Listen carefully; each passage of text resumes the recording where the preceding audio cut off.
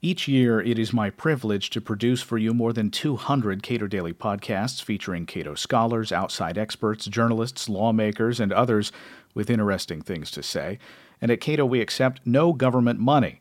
We are entirely funded by private citizens and organizations. That means both Cato and the Cato Daily podcast are completely dependent on your support.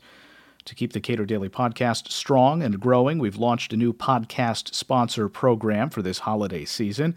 Any and all donations to support the podcast are most appreciated, but at the $1,000 level of support, you'll become a Cato patron sponsor, which means you'll receive all the benefits of patron sponsorship. Additionally, unless you object, I'll personally thank you on the podcast.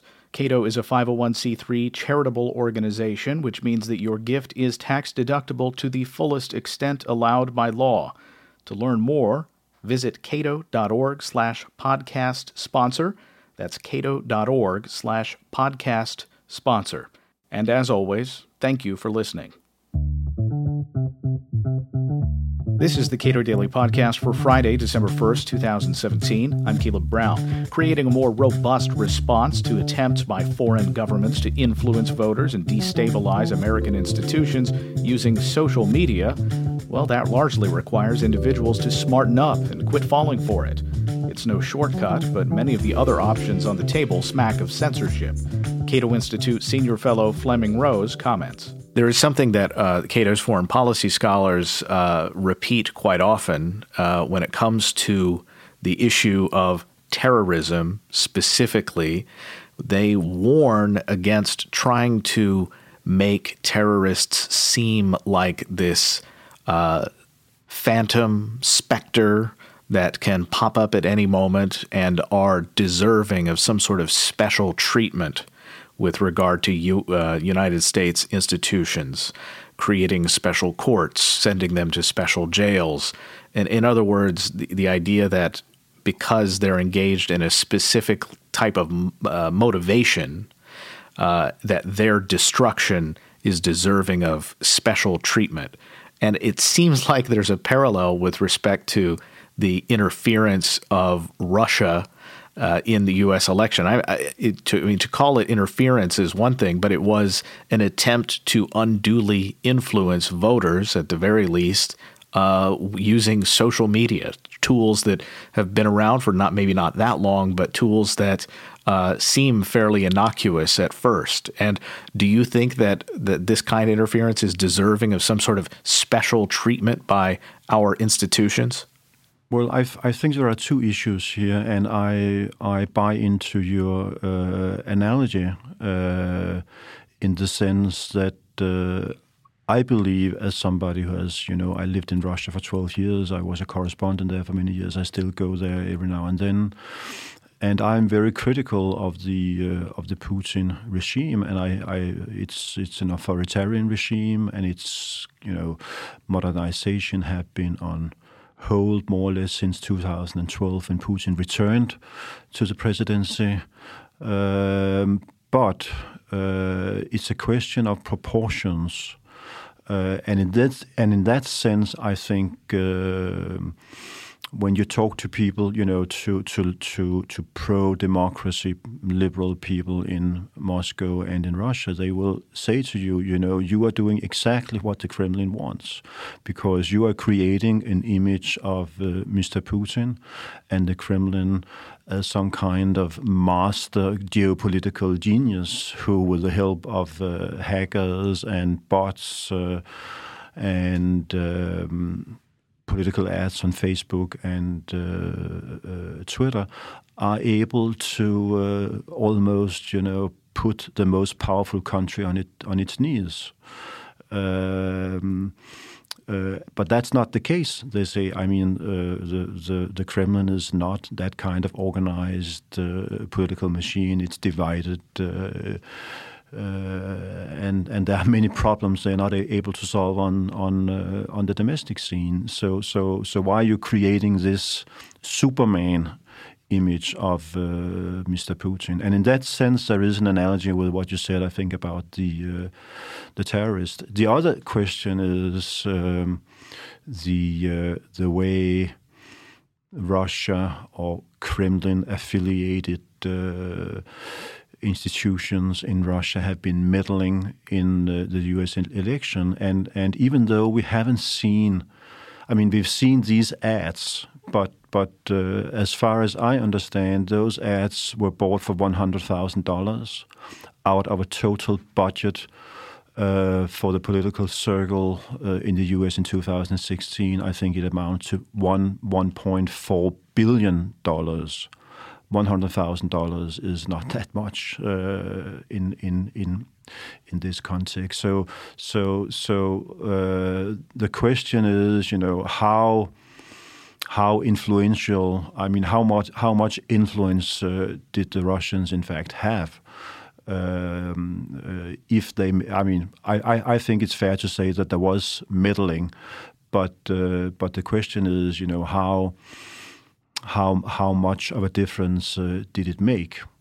And I think here also the U.S. media tend to exaggerate because it's all about Trump. It's not about Russia. And it's very difficult for a lot of American liberals to accept that Mr. Trump is a product of American life. So they want to turn him into a creation of Russia. Even if let's say, purchasing ads or having various trolls and bots on social media outlets, even if it was effective and we could draw a straight line between that type of advertising and that type of boosting certain messages and not others, even if we could draw a straight line between that and the election result, it seems that we would still be taking the wrong, and our reaction was the same. It seems that that's just following the wrong, going along the wrong path to deal with it. I think the way to deal with it is to educate ourselves about how to how not to be vulnerable to emotional and cognitive manipulation. And that's a question of the education system in the U.S. It's also, I mean, what the Russians did, where they were exploiting existing narratives, and they were exploiting this tribalization that is going on in American political life, and that has nothing to do with Russia in and by itself. It's a product of American culture, American political life, and you're also right, I think, in the sense. There is this old notion, whataboutism, that every time you criticize Russia for something, then you will find a similar feature in the U.S., even though there is no moral equivalence. And I'm not playing that game, but I think it's fair to say the United States have meddled and interfered in a lot of elections around the world for the past many decades. They may have done it in a more open way, but usually they take sides and they provide money through government affiliated or government supported NGOs to support the good guys. So there is a little bit of a hypocrisy in the sense that, if you ask the Russians, they will say, why are you so upset? We are just doing what you have been doing for several decades. Again, without making a moral equivalence, because I think the United States, when the United States do these things, they support generally good guys, and they do it in a more open way maybe, but it's still a kind of interference and meddling seen from the point of view of the country in which the United States is meddling. And you say that the response to either ban ads or Google recently announced that they would be de-ranking some websites, which is to say push the results from certain websites down in their algorithm, and they're free to do that to the extent they're not being coerced to do it by our government. It's about Russia Today, RT, and I think that is a perfect example of what we're talking about. I mean, RT, Russia Today, is a Russian government English language TV station that can be watched, all over the world in hotels and things like that. And in the American intelligence report on Russian interference, I think it was released in January 2017. I think it's 9 pages out of 21 that is devoted to RT. But and they talk about how influential this propaganda organ is. But if you pin down the figures, then it turns out that very few people, in fact, watch RT. I think Nielsen's ratings, they did a list of the 94 most popular news shows on U.S. television in 2016, and RT was not among them. It means that they have a share around 0.1%. And then U.S. intelligence services say, well, but they are very visible on YouTube. They have 1 million views per day. But then when you go in and look at the videos RT has on YouTube, they are all not produced by RT. The vast majority are not produced by RT. And they are, it's videos that they buy when you have a disaster somewhere, sensational events that looks good on television, but they have nothing to do with politics. And they only had one political video in the top 15 on YouTube, and that was Mr. Putin singing Blueberry Hill at a party in the Kremlin. So the response that you offer is educate ourselves, make ourselves less susceptible to these messages of the moment that are designed essentially to inflame our passions against or for this or that, but that's not particularly tangible. And I think what Americans are looking for is something that is, I guess, a shortcut back to the good old days, however defined. Yeah, but they're never going to come back. We live in a time of technological disruption, and the digital technology in many ways is very disruptive, but it's not going to go away. So, but we are illiterate in many ways when it comes to our ability to cope with that technology. You can do some very simple things when it comes to the distribution or dissemination of fake news. You can learn how to find the source of the information you're looking at. What is the website? Who is writing? Where does it originate? Who is behind this information? Are there links to sources in what you are reading, and so on and so forth?